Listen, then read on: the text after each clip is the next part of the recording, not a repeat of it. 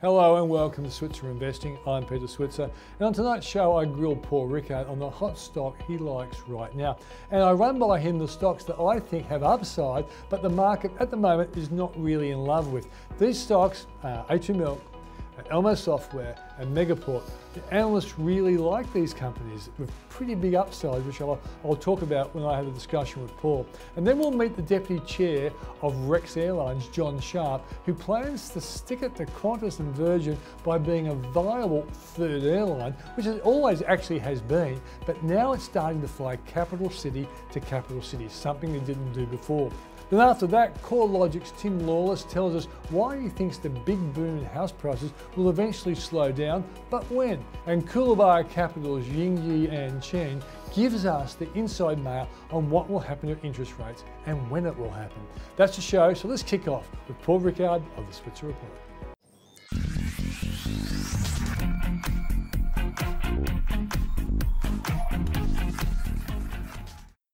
Well, now it's time to catch up with Paul Rickard of the Switzer Report. Now, I've asked Paul to isolate a stock he really likes right now, and I want to grill him over why he likes it and what he thinks lies ahead. And after that, I'm going to throw three stocks that I'm already invested in, and because they haven't really taken off as much as I like, I'm going to buy more of them, but I'd like to see what he thinks about those stocks as well. So Paul, thanks for joining us. Thanks, Peter. Look, I've chosen a stock that we've liked for a little while. It's in fact for some months. It's Reliance Worldwide. It's RWC is the code. Yeah. It's in the plumbing business. It makes these fittings. The plumbing business. A lot of people out there would say, how exciting could plumbing business Well, be? it's the number one in the US in terms of some of the fittings it makes that particularly go into home renovations and other sort of jobs that have been done to fix apartments. So it's got some leading brands in the States and very strong both in Europe and also Australia. So although it's an Australian company, it's more offshore than onshore. It's a great success story when you just look at it as a business that's expanded into so many foreign markets. Yeah, look, it had a really good run on the market after it listed. It went to something like over $6. The founders then started to sell down, then that caused a few issues because the market didn't like that. And then, of course, it went through a couple of tough years, but it's come back pretty well as the US housing market in particular has recovered. And, management's changed a little bit. And a stock that got down back in from $6 down to about $2.50, it's now up about $4.60. We've liked it for some while for our clients, Peter, and it's done pretty well the last 12 months or so. Yeah, so some people will look at it and say, well, hey, have I missed the boat? You know, it's had such a good rise. Obviously, you think there's more upside to this company. Look, I do. I mean, I don't think it's on a particularly demanding multiple yet. It's priced on a multiple about 20 times this year's earnings. Yep. Now, that sounds like a lot, but given where the market is and where it's been and where some of the other competitors in this space are, I don't think 20 times is actually that demanding a multiple. Not with interest rates as low as they are. Not with interest rates the way they are. And, it started this year. It reported well in February. It said that sales for the first 6 weeks of this half year up about 14% in constant currency terms. So still very strong sales. We know that the home market is pretty strong in the States as it is in Australia. It's not just new homes, it's more about people renovating and doing things. And then, of course, if you have a really strong primary market, new sales market, that actually encourages people to renovate and do all those sort of things. And with the stimulus checks going around, they've suddenly got money to do it. So that all goes well, I think, for the company. As I said, the multiple's not particularly demanding at 20 times. It was back at $6 in 2018. I don't think it can, I'm not saying to get back to 6, but I think you can see another 50, 60 cents, at least 10% from here. Analysts have got a target price of $4.86 on consensus, but a range, a high of $5.50 down to $4.40. So the analysts think there's more in it. I think the multiple's pretty good. Look at that chart. It's on the uptrend. It's going up and down sideways, but you can see there's an uptrend there. If you go back to where the first pull out around August of 2020, well, if you keep following your eye along, that's on a rising trend, even though there's ups and downs. So I like the company. You're right, Paul. And I also think because the boom in the US is going to be strong. Biden's spending a lot. He's doing infrastructure spending. That creates jobs. It creates the whole, expansion of residential properties around those infrastructure projects and whatever. I just think you're absolutely right. This is a good company. It might not shoot the lights out. We were better off buying it in August or even the depths of March. but certainly I think you picked up a good Yeah, company. I guess just to give you the risk side, a couple of risks. One is, of course, raw materials. I mean, if copper prices keep increasing, that has a bit of an impact. So there's some. That's probably why you're not seeing it tear off, because the people are worried about input prices. And again, of course, it's it's not one of these companies where a lot of the sales are coming out of the States, and so if the Aussie dollar keeps increasing, as we think it will, that's just going to make it harder. But I think it's a pretty well-run business. It's good actually to sell it. The founders have largely got out of the company. It's got a new management team. I think it's doing pretty well in all of its key markets. Yeah, great. Okay, that's yours. Now I've come up with three, Paul, and they're three stocks that I'm already invested in. I invested in them knowing that it's going to take time for them to come back. I liked the idea that the market had sold them off, and I thought, well, it's a good time to buy.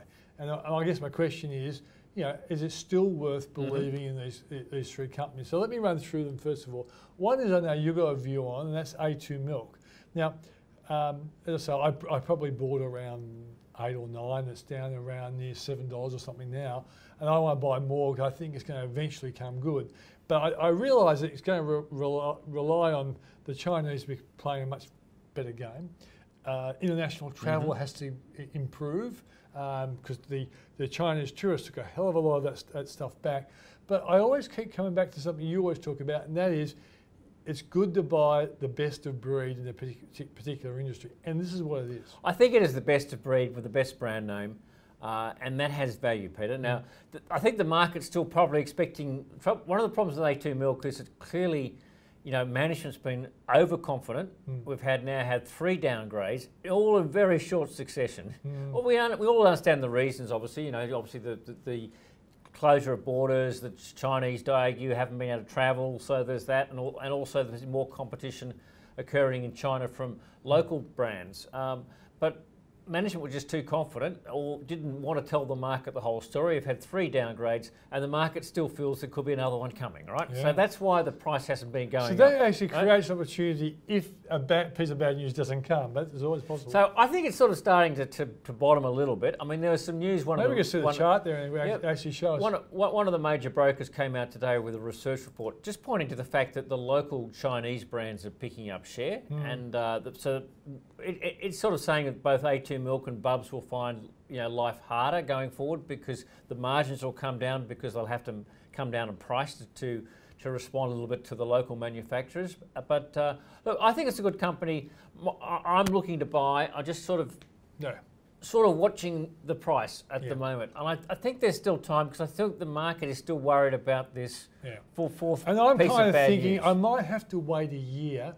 But if I buy at $7 or something like that, so give us the 5 years, and see, this is where it was. Yeah. It was a $20 stock, and I'm thinking to myself, well, if I buy at 7 and it only gets to 10, or buy at 8 maybe and it gets to 12, there's 50% on a company that was a $20 stock company. So it seems to me if I'm prepared to wait, there's going to be a payoff. And it does tell you. I mean, I always struggle why I was at $20, but I have to say I liked it at $14 and $15, and I liked it again most of the way down. I've now understood that it's I think you've got to have management hasn't always been as straight as they need to in the last part, and that just shows you how quickly, a market darling can become a marking horror story, and the market's sort of saying, well, we think there's more bad news. So that's why it's not going up. So lots of retail investors have been buying it. The instos are still unloading it. I think it's got value, Peter, and I'm sort of almost there. I just don't know whether I need to do it tomorrow or I can wait a little bit longer, but I'm not too far behind you. Happily, it is up 2.39% today. Yep. Let's go to the next one. There's another one, and I'm invested in this one. I'm going to buy more. And that's EOO, and that's Elmo Software. I just think it's a good company. If you look at the 1 year chart, it's been as high as 8, and it's now around 5.13. You can see it has ups and downs. It wasn't all that long ago the market really liked it, and the share price was around $7 or so. It seems to be... And nothing's really changed except that the market has sort of said, well, okay, we don't like some tech companies as much as we used to, although Elmo Software would say it's not really a tech company, but it gets caught up in that sort of brush, right? Yeah, that's right. And I think that's the important point. I think Elmo is a company that's going to benefit when normal businesses practices are restored. And in Australia, we're getting close, but we know office workers aren't coming back to offices and all that sort of stuff. So there's probably some time, but I must admit, every piece of news I get about this, and I've interviewed the CEO a couple of times, he hasn't made me feel nervous about being invested. And if you believe, just think about at the macro level what's happening on employment, Peter, that's got to be good for it. It's the not payroll. It's the payroll, but also if we really have record job advertisements, employers are going to have to start to worry about their staff again. Yeah. So things like training and development and all those other things that you actually need this software for become important, because it's HR without having an HR person. Because it's really hard to not just attract staff, but actually retain good staff, right? And if the employment market is hot, which, if you look at the data, record number of job advertisements in February in Australia. We saw the ABS data in terms of new job positions created last month. We all thought that was a bit of a joke. We saw the data in the US on the weekend about huge there. We could have a really hot employment market, in which case, companies are going to have to invest again. Particularly, this is designed for small companies, right? Small and medium. It's not for the big companies. Who have their own HR staff. But who have a whole HR team of HR people. But this is really for small and middle-sized companies. These sort of bits of software and the packages that they sell become important. So I think the market has yet to sort of look at the macro. The macro's got to be supporting this company now. And I think you are right. They see it more as a tech company that allegedly benefited from the stay-at-home period, but the management's saying, no, we actually didn't do as well as we would have liked, but we need business normal to actually materialise the sort of profits and revenue you'd expect. Now, are you invested in the LO? I'm invested around these levels. I invested about a month ago. It hasn't really done a lot the last month. It's between about 525 and 495. But I'm a believer in the company, Peter, and I think this is one to put in the portfolio and be patient. I'm very impressed with the management, and I like what I see. Okay, let's go to the next one, and this one's called Megaport. You're out with the thrill seekers on Megaport, Peter. Yeah, but it's had a nice rise recently. You can see it was up there around, $17, and that was after the coronavirus crash. All right, so this is a company that I am invested in, Paul, but I don't think you're invested in Megaport. No. Okay, now the reason why I like this company is I interviewed Bevan Slattery, the guy who was one of the co-founders, and he was the guy who started NextDC and a whole lot of other really interesting tech companies. And he kind of explained to me that the way this company works is, take the VRC around Melbourne Cup time, all of a sudden its website's going to be hit by millions and millions of people who want to know what's going on, and that they don't really need a website that can carry that kind of traffic all the time. So that kind of business would go to Megaport and actually just get a temporary build-up of their website capacity. And he said, this is the sort of thing that Megaport got into before most other companies. He says that the company's got a head advantage or a head start on most other companies. And it just seemed to me as it was a business that's going to do really well. And I want to throw one other. So basically providing instant capacity in terms of, virtual servers and things to these companies. Yeah, it's like an instant cloud almost, right? I wasn't sure whether this is a maturing industry or not, but I then did a presentation recently where the guys from WCM, that fund manager, one of those guys presented, and he was talking about how they invest in a lot of tech companies that are in the digital space. But this is the thing that quite shocked me. I hadn't thought of it in this terms. He said, digitisation is only in its infancy.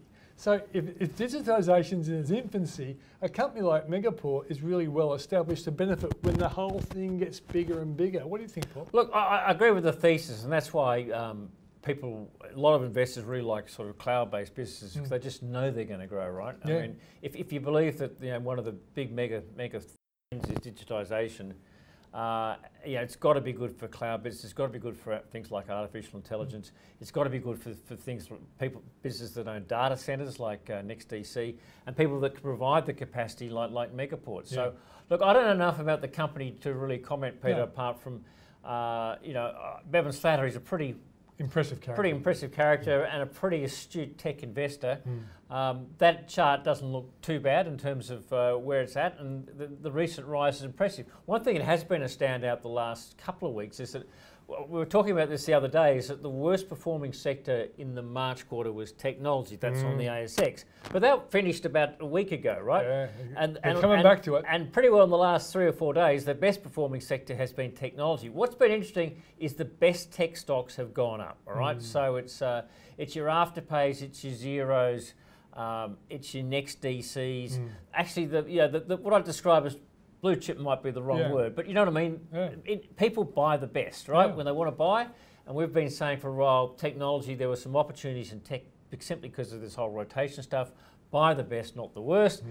They're the ones that first. And that's a good example because that's a pretty impressive rise for Megaport over the last few days. Yeah, okay. So before we go, I'd like just to put on screen those 3 companies I've looked at. And I'll tell you what the analysts are saying about these companies right now. So on the screen, have a look. You've got my first pick, A2 Milk. The analysts think 19% upside. Elmo, 84% upside. Now, I can't walk away. There ain't one analyst that looks at it, but that analyst would do more analysis on that company than any of us even here. So that makes me interested. And Megaport up 20.6%. So as you see, the professionals who assess these companies like these 3 companies. I'm invested. I'm going to put a little bit more in there as well because I do think over the next 6 to 12 months I should see a result.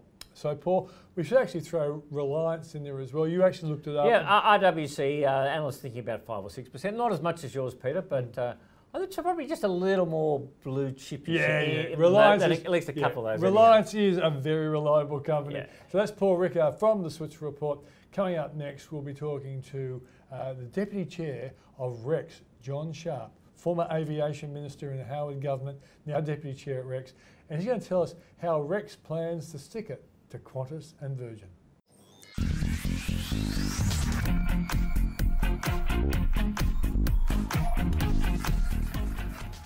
Well, before going to John, last week I interviewed him for my podcast, Learning from Legends.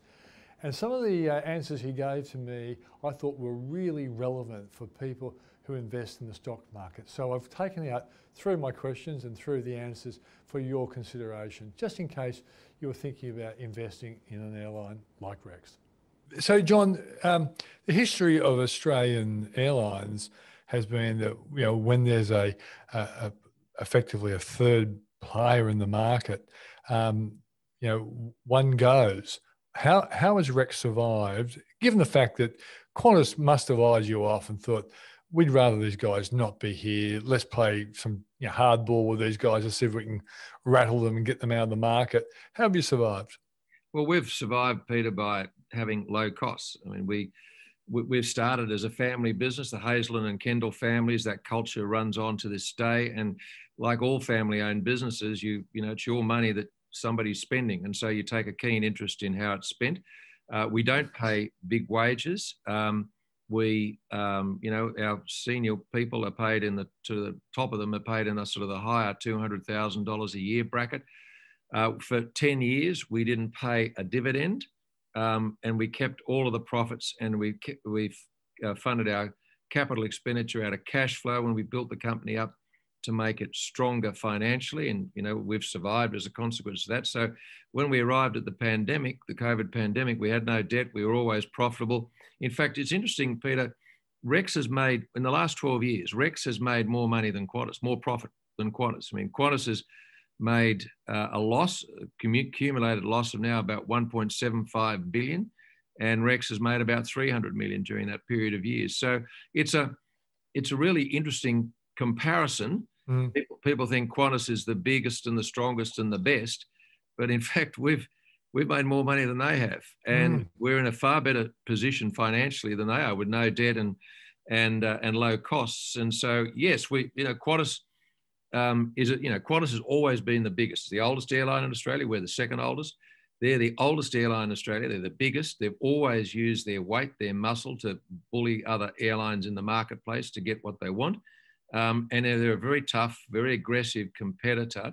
And Qantas has gone into some of our regional markets, and in the last few months, and they've started to compete with us on those markets. And there's no way they can make a profit on those routes. I mean, some of those routes, like Sydney to Cooma, we have 6,000 passengers a year. You know, you divide it by 2 with 2 operators on it. Qantas is going to go on that route. There's only 3,000, if you divide it in half, there's only 3,000 passengers a year. You can't make money on a route like that. Never can, never will.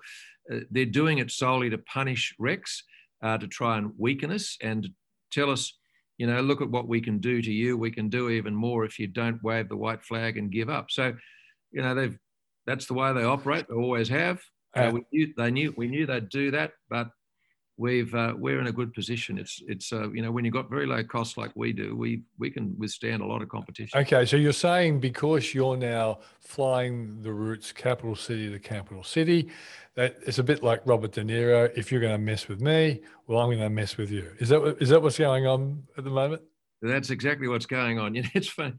I mean, Alan Joyce is a fantastic fellow, and like him very much. But he's a really strong, competitive, aggressive, you know, competitor. And it's unusual for an Irishman to be like that, isn't it? Very. Most Irishmen put him in a pub on a Friday night, they'll have a fight. So Alan is very much of that sort of, you know, very competitive mould. But, you know, these routes that we're moving into, Sydney-Melbourne, for example, people don't realise that Sydney-Melbourne is the second busiest airline route in the world, 10.6 million passengers a year. The busiest one, Peter, is New York to London. And, you know, New York to London, the busiest route in the world, has 13 airlines that offer a service between the 2 destinations. And the second biggest airline route in the world, Sydney to Melbourne, has 2, Qantas and Virgin. And it's argued that the Sydney to Melbourne airline route is the most profitable route in the world. So, you know, there's room for more operators on those sorts of routes, which is where Rex intends to operate. Yeah, I'm thinking about what you're doing as a traveller, a pretty excessive traveller, I got to say, but also, you know, I'm a person who watches the stock market really closely. Do you think the market understands the potential of what your guys are going to be doing? No, I don't think the market really understands. I suppose it's our own fault because we don't put a lot of effort into trying to sell the sizzle with our sausage, so to speak. We don't dress things up. We don't say things for the purposes of trying to boost our share price. We've never done that in the past, and we're not going to change in that regard. But, you know, we are. If you look at Virgin, Bain Capital paid $3.5 billion for Virgin, and what they bought was half of what Virgin used to be. They bought a brand, and they bought a lot of high costs, and they had a lot of problems to resolve. Rex can easily be the size of Virgin, in fact, bigger, within a few years' time. And, you know, our market capital on that basis would go up by 10 or 12 times. Okay, so let's focus on the big changes. And just in a nutshell, what are the big changes that you're bringing to market, which ultimately should have a big impact on your revenue? Hopefully it has a big impact on your profit as well, despite the fact that you are going to have competition. So what are the big changes to Rex that could actually not only excite the travellers of Australia, but also potentially the stock market? Well, I think what Rex is doing, and the big changes, is that we are expanding into the domestic market.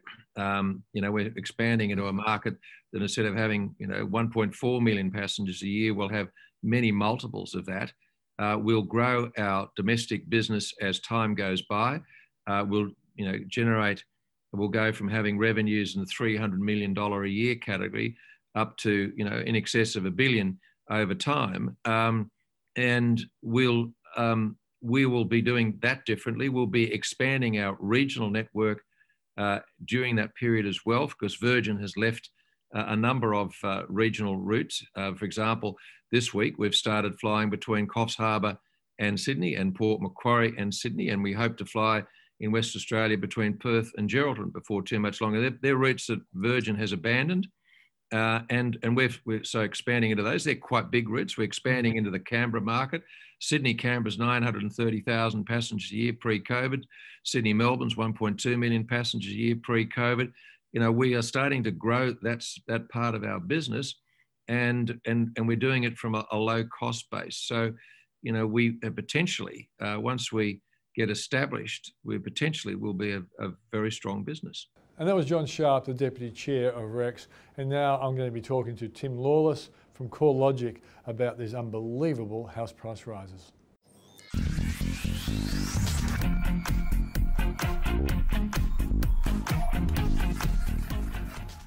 Well, at a time when house prices seem to be going through the roof, one man who have a pretty good perspective on it is Tim Lawless from CoreLogic. Tim, thanks for joining us. Hi, Peter. Always a pleasure. Okay, I think is it the Sydney house prices or is it the national house prices have risen at the fastest rate in 33 years? Yeah, well, both have. Both. It's quite a phenomenal story. We are seeing housing markets or housing values rising at record-breaking levels, virtually at least since the late 90s, or the late 80s. Sydney housing values are up nearly 4% in the space of 1 month alone. So it gives you a bit of an idea of the heat that's in the marketplace and just how strong selling conditions are driving such rapid capital gains. So obviously, because you're so young, Tim, you've never worked and seen something like this before, or have you seen something like this before in maybe a separate market? I do remember Perth went through an unbelievable price rise a few years back, but is this something really unusual on a national level? Well, it is, absolutely. So it's not, it's not a frequent occurrence you see housing values rising this quickly, but what's even more unique is just how synchronized this upswing is. We're seeing housing values rising rapidly pretty much everywhere. The weakest performer over the month, at least across the capitals, was Adelaide with a growth rate of 1.5% in a month, which in itself is quite extreme. So the last time we saw housing markets moving in this synchronized fashion where every region across the country was rising in value was just after the GFC, which has some similarities, I guess, in the sense that there was a lot of stimulus on offer at that stage. Interest rates had come down as well. But what's happened over previous times where we're seeing housing markets rising this quickly before, there was always something to slow the market down, be it either rising interest rates or removal of stimulus or a weakening economy. This time around, it looks more and more likely that, well, we're not expecting rates to rise anytime soon, at least short-term rates. We're not expecting an economic slowdown. Looks like there's plenty of momentum there. We're not expecting any sort of other black swans coming out, hopefully, although that in the nature of it, we can't see that. So what's more likely is we'll see this housing growth trend being slowed by a tightening of credit, which of course is looking more and more likely, probably more now a case of when, not if. And that's probably the uncertainty is when we might start to see any sort of tightening in the credit sector that could start to slow down the housing market.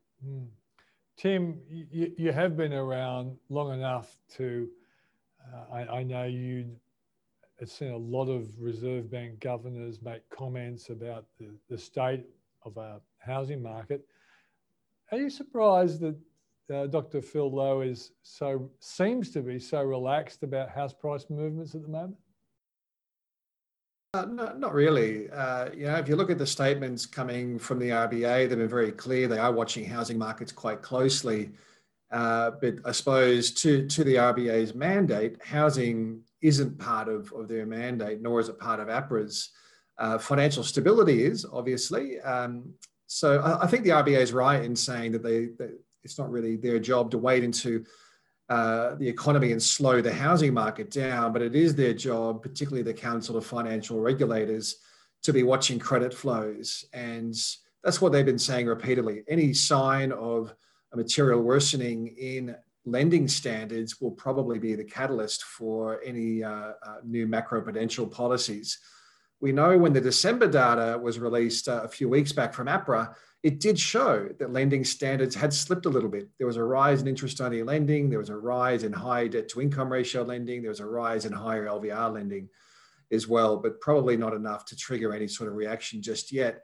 But my guess is those statistics will be watched quite closely. And if we see a further blowout in those metrics, along with rapidly rising housing prices, then almost undoubtedly we'll start to see some credit tightening happen.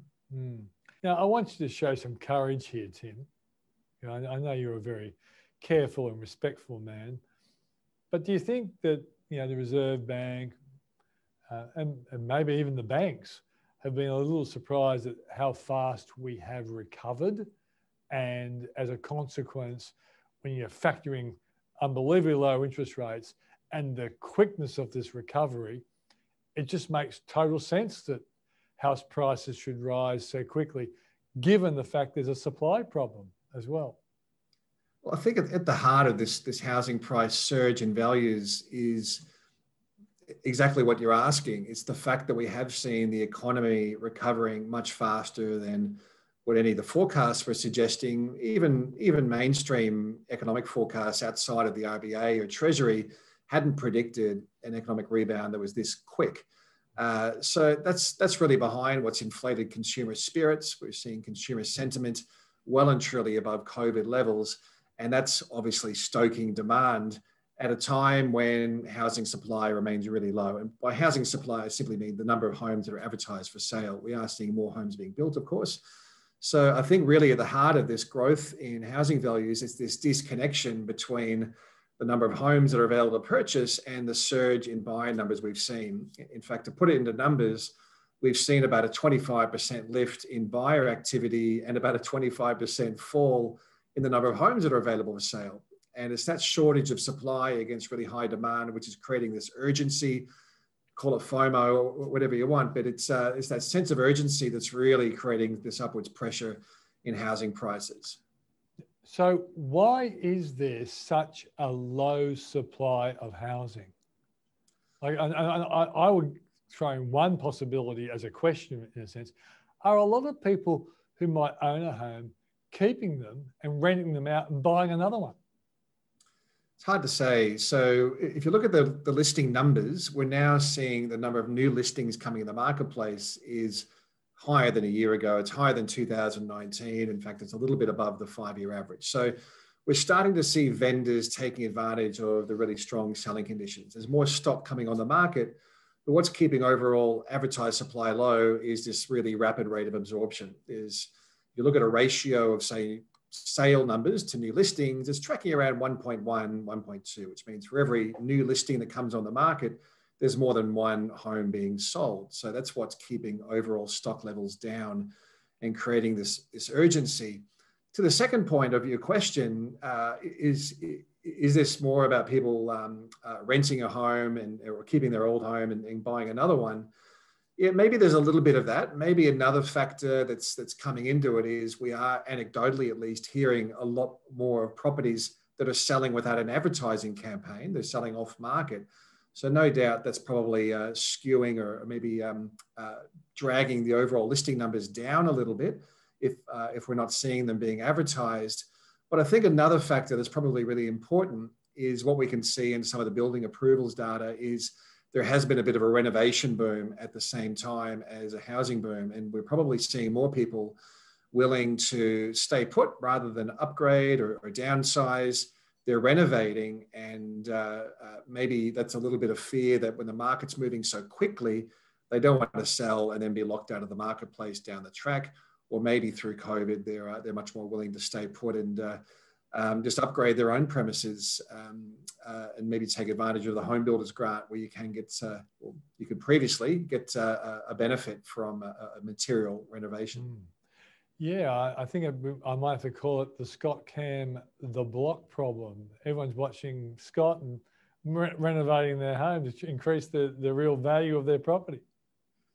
Yeah, well, my tip there would be don't try to pull a Scott Cam yourself. Every time I try to renovate something, I end up paying somebody to come in and fix what I tried to do myself, and it cost me double the amount. So okay, use your crystal ball to tell us what you think is going to happen in this market. So we are expecting prices to continue rising, but not at the same pace as what we're seeing currently. You wouldn't expect housing values could possibly continue to rise this quickly at a time when incomes aren't really doing all that much. So particularly now that we've seen a lot of the fiscal support winding out, it makes sense that demand side that I've been talking about is likely to start tapering, probably more due to first home buyers becoming less active. We know that first home buyers will be more sensitive to affordability constraints. There'll also be less stimulus there for first home buyers.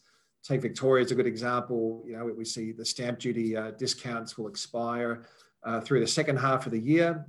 There's probably going to be this pull forward of demand that we've already seen will have a downside to it as well. So I'm expecting we will see demand dropping off through the second half of the year, supply probably rising as well.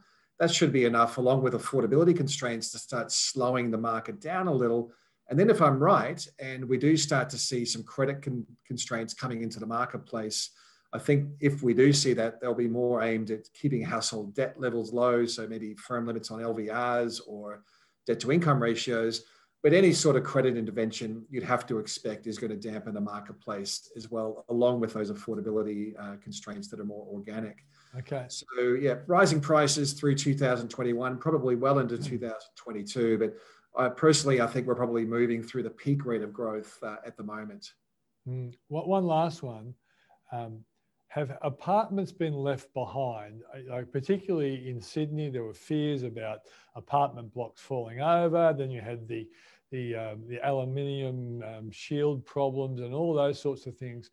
Have lots of buyers avoided apartments and chased homes, pushing up home prices at a faster rate than apartments?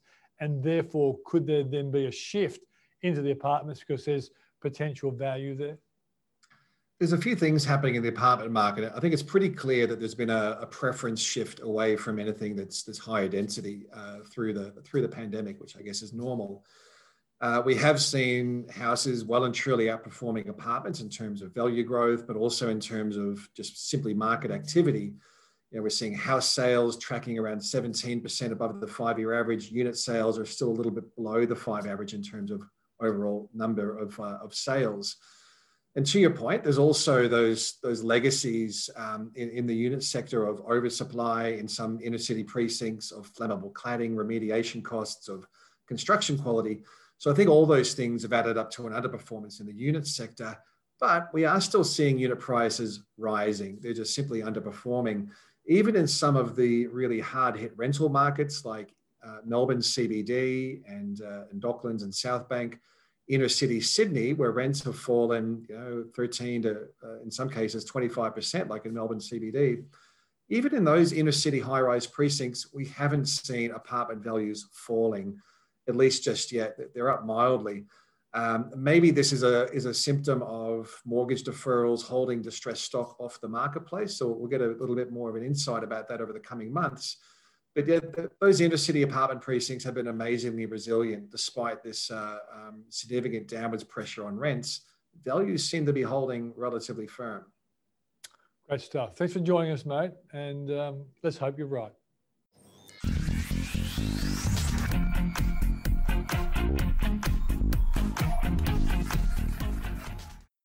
Well, joining me now is Yingyi and Chang from Coolabah Capital, and we want to really understand what is the latest outlook on things like interest rates, because there's a sort of changing mood at the moment, but I wonder whether the experts at Coolabah are changing their attitude towards interest rates.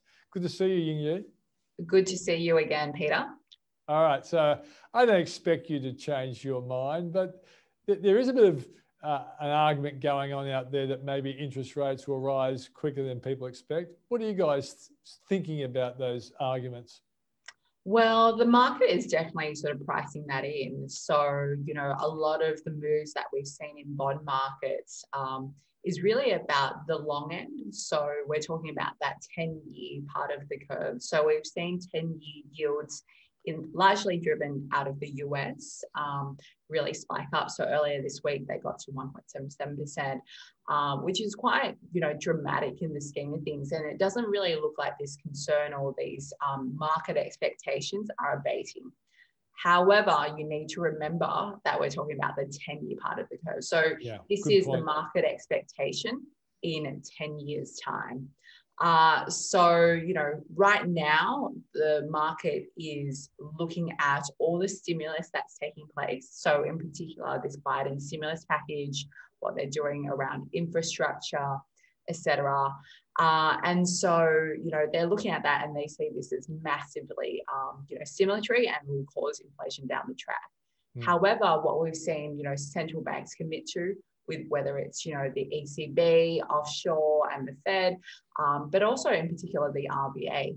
The way that the RBA is communicated is that they're very committed to lower rates, at least in the near term. So we're talking over the next couple of years. So rates aren't going to be running away anywhere in the next couple of years. Down the track, that might be a bit of a different story. But obviously markets are incredibly intelligent and smart, and they're always thinking ahead.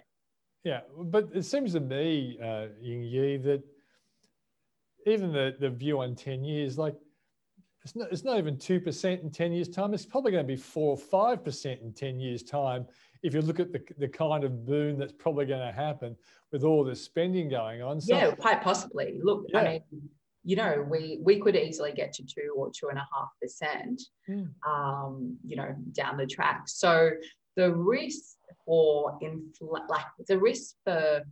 inflation risk for a lot of fixed income portfolios is very real. So, you know, we have always had the philosophy that we don't want any fixed rate risk in our portfolio. For that very reason, is that when inflation does come and you have, you know, fixed rate bonds or fixed rate risks in your portfolio, that is quite detrimental. So, you know, it's no different to you deciding to fix your mortgage or not, right?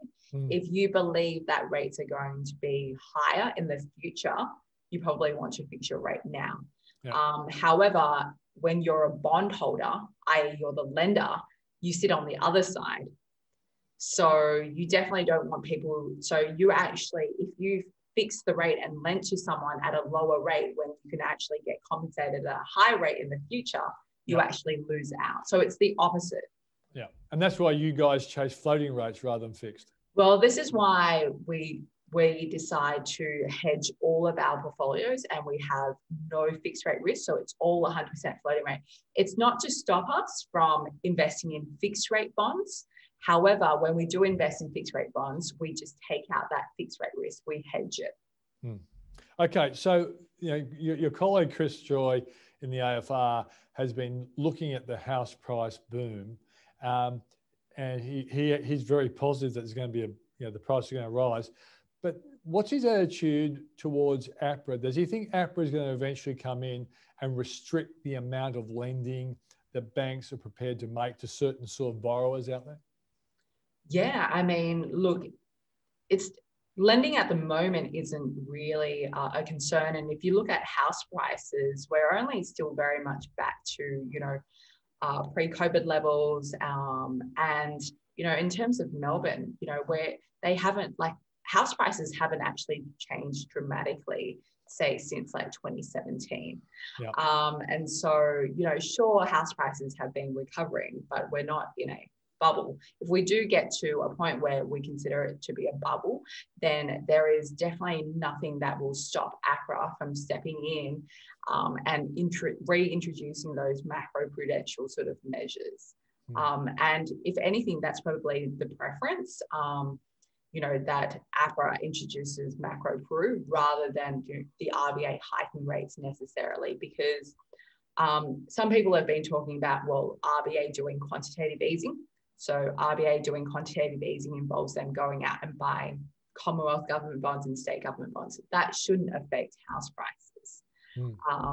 So, you know, they want to keep the cost of borrowing down for the government so the government can create jobs, etc. Yeah. So APRA macro-pru, if it was a very targeted measure for the housing market, if it does start, you know, heating up excessively, would probably be the most preferred tool, if anything.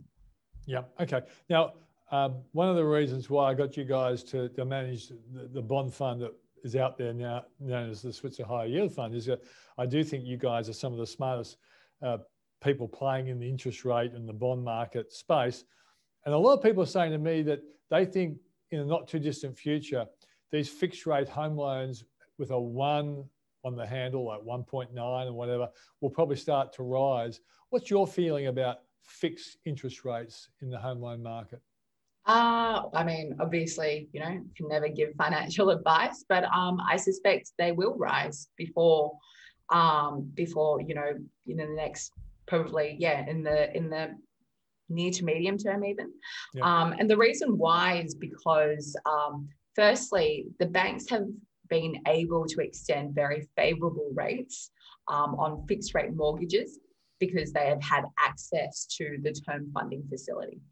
So the RBA introduced the term funding facility in the middle of COVID last year in March, and they said that the banks would be able to borrow out to 3 years at 0.25%. Yeah. And then later on in the year, they lowered that same rate from 0.25% to 0.1% in line with, you know, the lowering of the cash rate. So, however, because the banks they've been awash with liquidity. They haven't needed to really access this term funding facility that much.